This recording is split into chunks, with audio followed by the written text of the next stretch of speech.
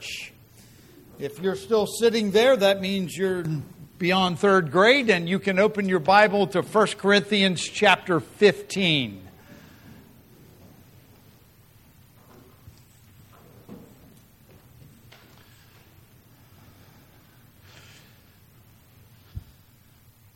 Haven't said this in a while, but pastors always do themselves in. They have all this great music right before they get up, and then all they do is speak. So, but we have an important thing to do too, and that is to explain the Word of God. This morning, we are going to look at 1 Corinthians chapter 15, not all 58 verses. So don't get excited. We will be done long before that. This morning at the sunrise service, we looked at the first several verses. I like to read them because that's the background, that's the introduction to this chapter. But then we're going to pick it up at verse 12 for the sermon this morning. It says in 1 Corinthians chapter 15, starting in verse 1, "Now I make known to you, brethren, the gospel which I preached to you, which also you received, which also you stand, by which also you are saved, if you hold fast the word which I preached to you, unless you believed in vain. For I delivered unto you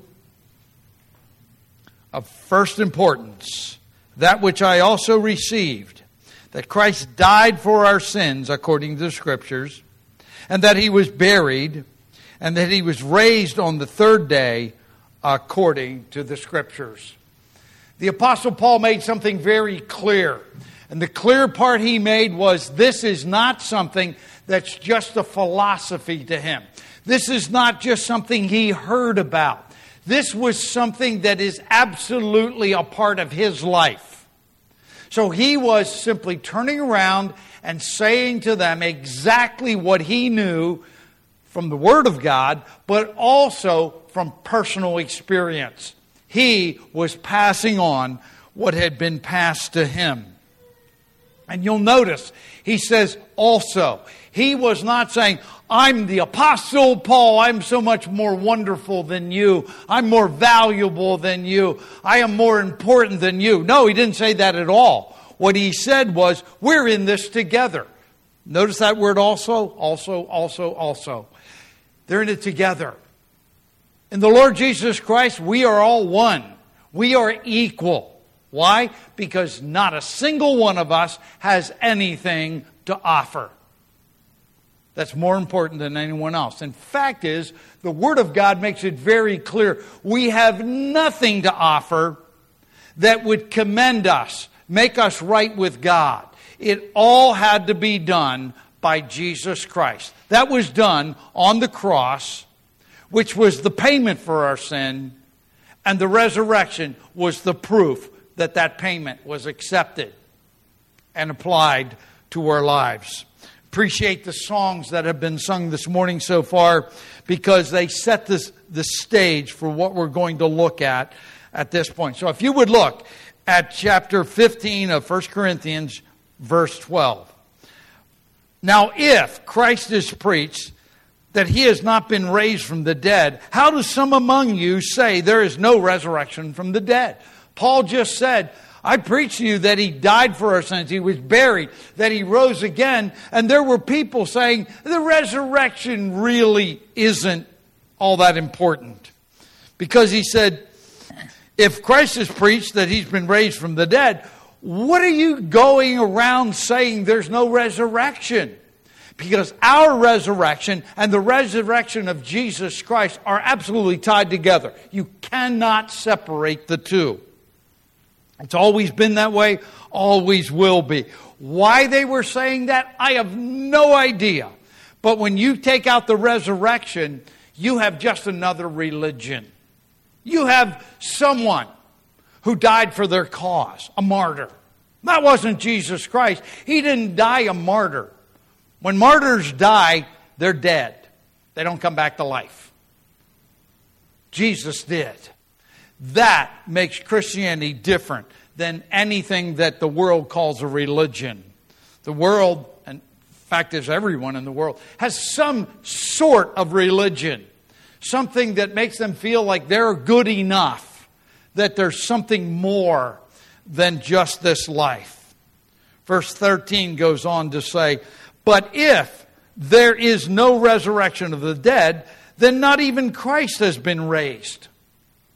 He said, if you're saying there's no resurrection of the dead, then Christ didn't rise either. Again, it goes together. If you say Christians, believers aren't raised from the dead, then Christ didn't rise. The two must go together. In fact, 1 Corinthians chapter 15 is the resurrection chapter. It explains the resurrection. If you want the account of the resurrection, you go to the Gospels. In the sunrise service, we looked at Mark chapter 16, where it said that they came to the grave as the sun had just risen. Right now, we're going to look at Matthew chapter 27, because we're going to look at a little bit different background, and we're going to see that before it was even light, they started out for the grave, but by the time they got there, it had become light. But in Matthew chapter 27, verse 63, they were uptight, because Jesus had said, and quote, after 3 days I am to rise again. Remember, the Jewish people were not looking for Jesus to be their Messiah. They were looking for a Messiah. They believed God had promised a Messiah.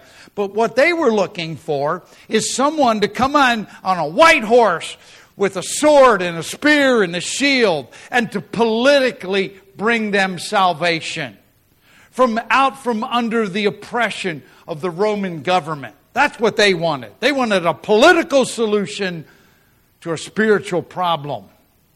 Jesus didn't come with a political solution. He came with a spiritual solution. In the future, you're going to need to go to the book of Revelation, chapter 19. You will find He is coming back on that white horse. And He has a sword, but it's the word that comes out of His mouth. And He slays all those who are against Him. But in this case, He comes on a donkey. One that hadn't even been broken. That's a miracle in itself. I've watched enough westerns and seen a few rodeos in my life, and you don't ride an unbroken animal. You're going to land up in the dirt. He comes in. He comes in as a humble servant. One who came not to be served, but to serve and give His life a ransom for many.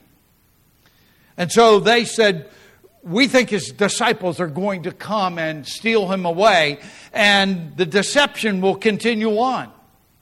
So they said to the people, you have a guard. Go and make it as secure as you know how. Now, a lot of people say this is the Roman soldiers guarding the tomb. They may be right. I find that not quite to be the best answer. I could be wrong. It really doesn't matter which one.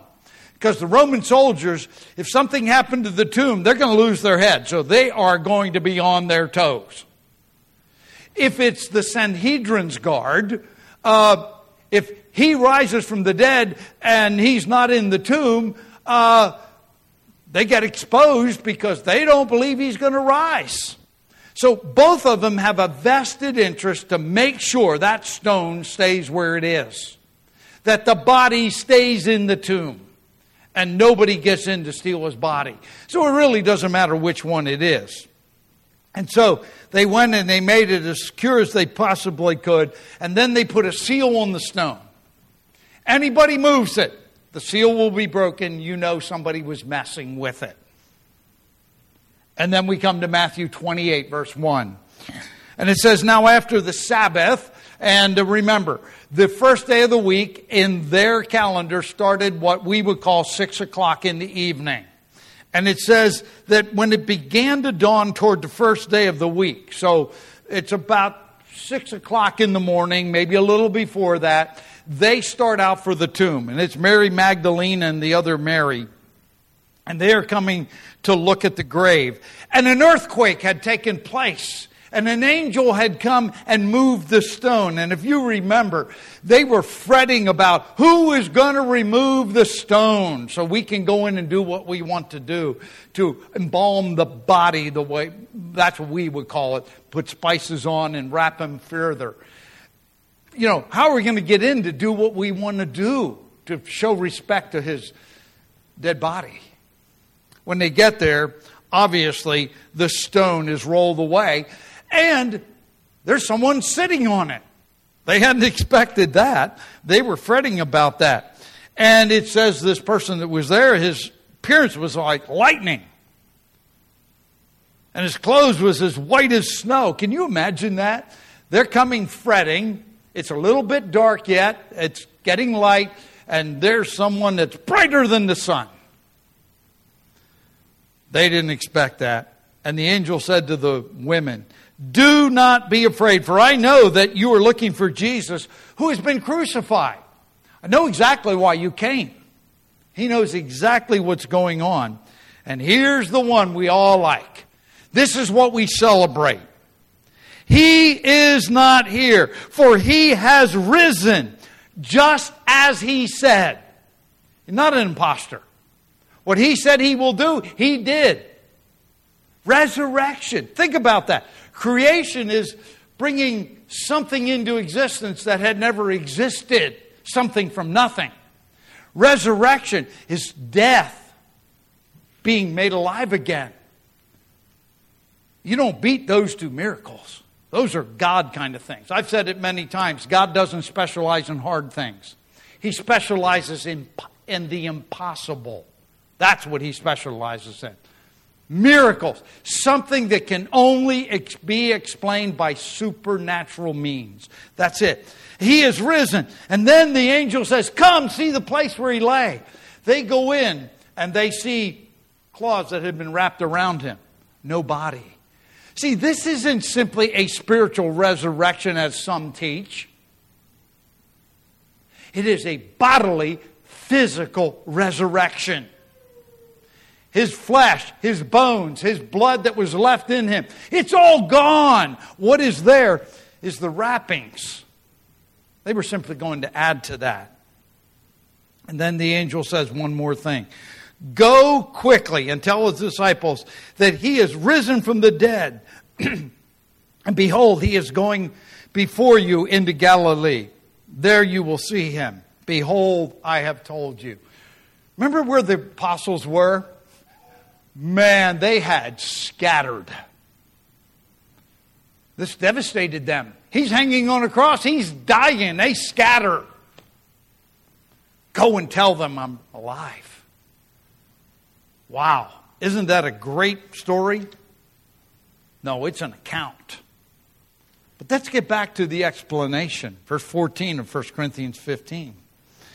It says, "And if Christ has not been raised, then our preaching is in vain. Your faith also is in vain." Here's what it comes down to. Pastor Paul, go home.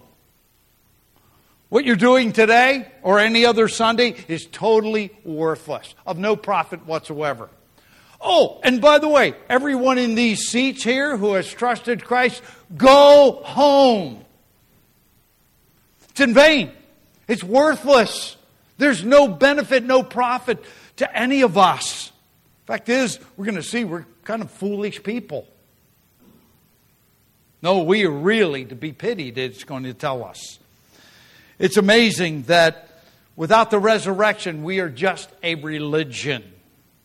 A number of weeks ago, I was on YouTube and I saw from the British Broadcasting System, or whatever it is, BBC, however that goes, they did a documentary on Amish. They actually came to Lancaster County and they interviewed for an extended period of time 2 Amish families that decided to leave the Amish religion. And in that, it was very encouraging to me to see what was taking place from an outsider's perspective. You know, not somebody that lived around here and has known Amish people and that kind of stuff. Somebody that it's just really unique to them and kind of exotic. In that process, these two young men and their families had gotten excommunicated from the Amish religion. One of them because he had a Bible study and a prayer meeting. And the bishop said, "You can't do that. You're excommunicated." And they threw him out. The other guy got thrown out also. But they said something that was so important. Their wives said the same thing. "We used to live in fear because man-made rules said that if we didn't do what the bishop said, we're going to get excommunicated, and if you get excommunicated, you're going to hell." They said, "We decided we are going to do what the Bible says. We believe in Jesus. We love Jesus. And we don't live in fear anymore." That's the difference between a relationship by faith in a risen Savior who paid all of our sin and gave it to us as a gift of grace, and religion. Religion is always fear. It's always based on if you don't do it, you're in big trouble. In this case, praise the Lord, we have a risen Savior who said, "I have done it all." Complete, perfect, and finished work for your salvation. You cannot add a single thing to what Christ has done. You can live it out, but you can't add anything. What you can do is believe on Him. Trust what He's done on your behalf. Make it yours. If you're here this morning and you have never trusted Christ, you're missing out on what Easter's all about. You're missing out on the power of the resurrection. You're missing out on the salvation provided by the shed blood of the perfect Lamb of God, Jesus Christ. You're missing out on that. I challenge you, there is no better time. It's always a good time to trust Christ. But there's no better time than at Easter to just right there in your seat just say, "You know what? I've been playing church a long time and I'm still living in fear. And I'm still not sure I'm going to heaven. And I'm not sure my sins are forgiven. And I'm still afraid." You don't have to leave here that way. Just right there sitting there in your own mind, in your own heart, just say, "Lord, I know I'm a sinner. And I know that Christ died not only for me, but every single person in the whole world.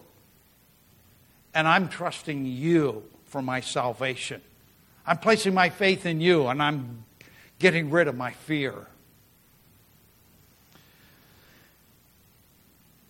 A very literal translation of Romans chapter 4, verse 25 says this: "He who was delivered up because of our offenses," that's Jesus Christ, "and was raised up because of our being declared righteous." You see, He died for our sin, but His resurrection makes it possible for us to be declared right with God. All that you can do still lands up in you being afraid. But when He declares us righteous, when you trust Him, He simply says, "You are now right with me, not because of you, but because of what Christ has done." Then you don't have to live in fear. You can live in faith. You can rejoice in the death, burial, and resurrection of Jesus Christ. He goes on in verse 15 to say, "Moreover, we are even found to be false witnesses of God, because we testified against God that He raised Christ, whom He did not raise, if in fact the dead are not raised." He said, you know what? If you're not preaching the resurrection, you're false witnesses. Because there were, and we skipped over those verses, there were 500 people at one time that saw Jesus Christ alive and well. There were people that ate with Him. There were people that were there when He walked through closed doors. The Apostle Paul saw Him on the road to Damascus. He was abundantly verified.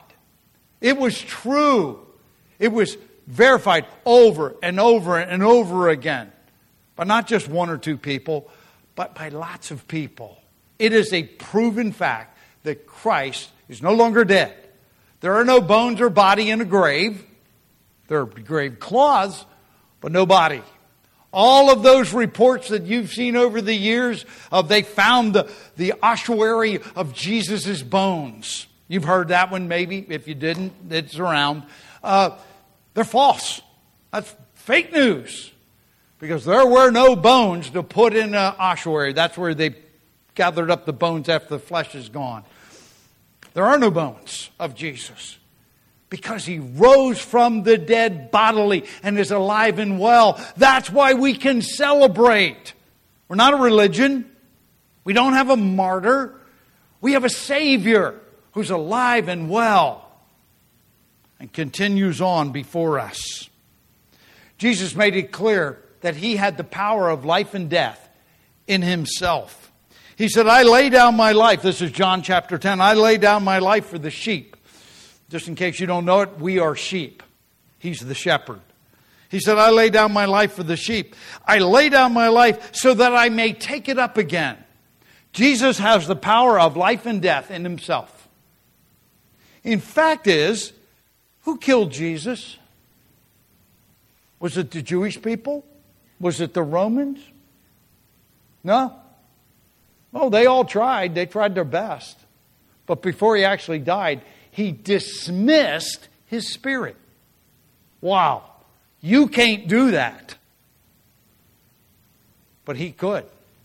He could have dismissed His spirit and then taken it back again. He didn't do that. But to prove that sin had been paid for, God the Father raised Him back up. He said, I have authority to do that. But the Bible says God the Father raised Him back up. And that's important that that happened that way. Because, see, He said, I'm dying for the sins of the whole world. Every single person, every single sin that had ever been committed, ever could be committed. Every person that has lived, is living, or ever could live. Every sin, every person is covered. If there was one sin, one person, one anything that was not covered by the death of Christ on the cross, God the Father could not have raised Him back up from the dead. Do you know why? Because He would have had to go to hell like every other sinner. Because He would have still had one of our sins or somebody else's sin still on Him. God the Father could not have raised Him back up. But because every sin had been paid for, every person had been covered by what He has done, God the Father raised Him back up. And that's why we celebrate, one of the reasons we celebrate the resurrection. He goes on to verse 16 and 17. For if the dead are not raised, not even Christ has been raised. And if Christ has not been raised, your faith is worthless. You're still in your sins.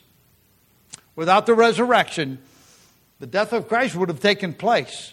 But you're still in your sins.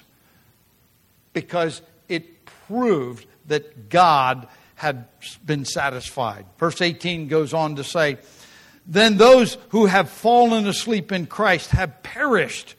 There's no hope. There's no hope of anything after that. We're just like every other religion. Do your best. Hope so. Christianity is not a hope so religion.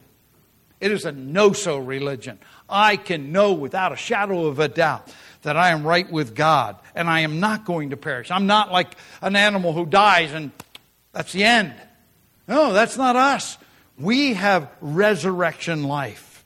Verse 19 goes on, if we have hoped in Christ, in this life only, we are of all men most to be pitied. You know what that says? If we have hoped in Christ only for this life, we're to be pitied. So, you trust Christ and you go, you know what, I no longer drink myself silly. I no longer lie and steal and cheat and, do my own thing. You know what? I'm giving up all those things that the world says, eat, drink, and be merry. He said, pity you. You missed the best. Eat, drink, and be merry. If the resurrection is not true, do whatever. Leave here and go do whatever you want to do. Have a good time. Hey, because this is the best it gets. There isn't anything better coming along. But that's not how we live. If we do that, we're giving up those fun things in life. We're to be pitied. We're fools. But we don't live that way. Because guess what? This is only the beginning of life. We have eternal life. Resurrection life. That started the moment you got saved. But it gets better as we go, because eventually we're from the presence of sin. Right now, temptation's all around us to do the wrong thing. But if there's no resurrection, hey, give in to all those temptations. You never thought you'd heard a pastor say that. But that's the truth. Man, get it all. You only go around once, get all the gusto you can get. Remember that old advertisement for beer? You know, you only go around once, get all the gusto you can get. I'm not recommending that, by the way. But if there's no resurrection, go for it. It really does explain the world. The world does operate that way. But what is the end result for us? Look at the very last verse in this chapter. We're going to skip a whole lot here. If I did all 58 verses, you'd be here till next resurrection day. We're not doing that. But the last verse says, so what is the conclusion? Therefore, which means on the basis of everything the Apostle Paul has just said about Christ, His resurrection, His death, and all of that, he says, therefore, my beloved brethren. He looks at them and said, you've trusted Christ, you're my brother. We're in this together. Be steadfast, immovable, always abounding in the work of the Lord. What's the end result? We're not living for here and now only. We're not to be pitied. We're not just fools because we've given up all the good things in this life. No. He said, be steadfast, immovable, always abounding, above and beyond, in the work of the Lord. Others need to hear the good news. The good news, the gospel, is that Christ died for them. That He rose again. That we can be declared righteous before God. But then he ends with this way. Knowing that your toil is not in vain in the Lord. Don't pity me. And don't pity yourself. Why? Because this is just the beginning. This is the hard part. He said, don't get down. Don't pity yourself. Take a stand. You know what? There are lots of people around you. They might live in your house. They might go to this church. They might work with you. They might be your neighbor. They may be halfway around the world. I don't know where they are, but they need to hear the good news. They need to hear about the death, burial, and resurrection of the Lord Jesus Christ. That's our task. I'll tell you what. I used to think before I was a Christian that, Christian life must be boring and dull and all those things. Boy, was I wrong about that one. I knew that before I became a pastor, and it became more apparent every year. Wow, we have a job to do. Be steadfast, immovable, always abounding in the work of the Lord. You know why? It's not in vain. It's looking forward to what Christ has done. That resurrection that we already have, but that we'll see in full in the future. Let's come before the Lord in prayer. Father, thank you that you've revealed to us the truth, the good news, the work of Christ, the resurrection of the body of Jesus Christ. That is the first fruits of the rest of us. Lord, I pray that you would use this time to challenge us to look up, to move forward, to live to the fullest for Jesus Christ.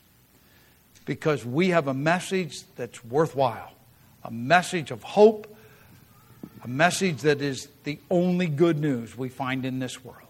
I pray that we would live that way.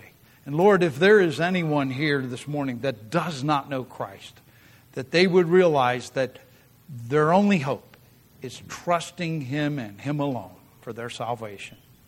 Not only for a life that's worth living here and now, but a life for all eternity that's worth looking forward to. Lord, thank you so much. In Jesus' name, amen. As we close out the service, let's stand and rejoice in the victory we have in Jesus.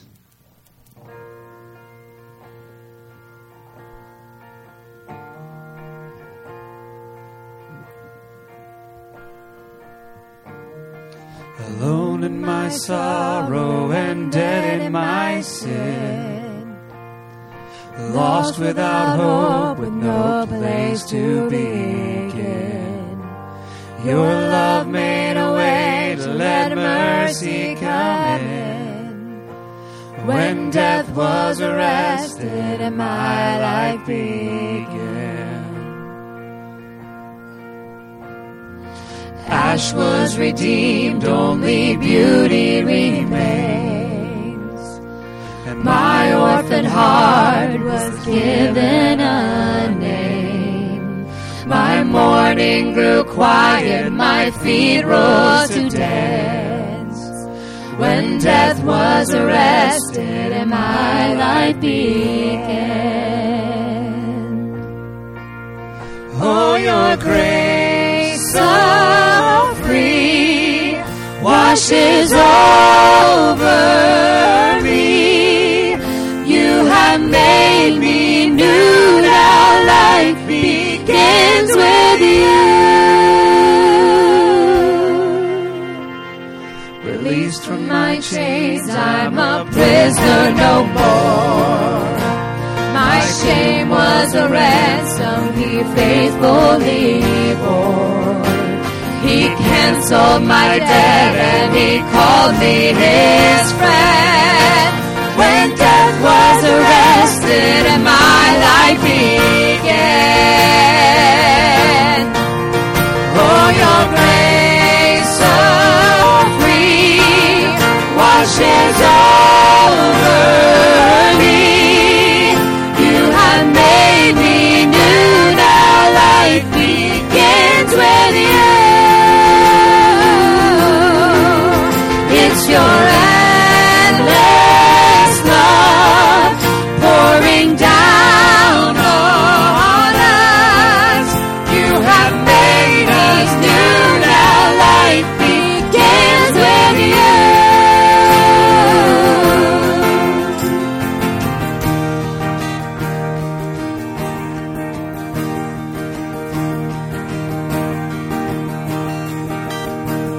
Our Savior displayed on a criminal's cross,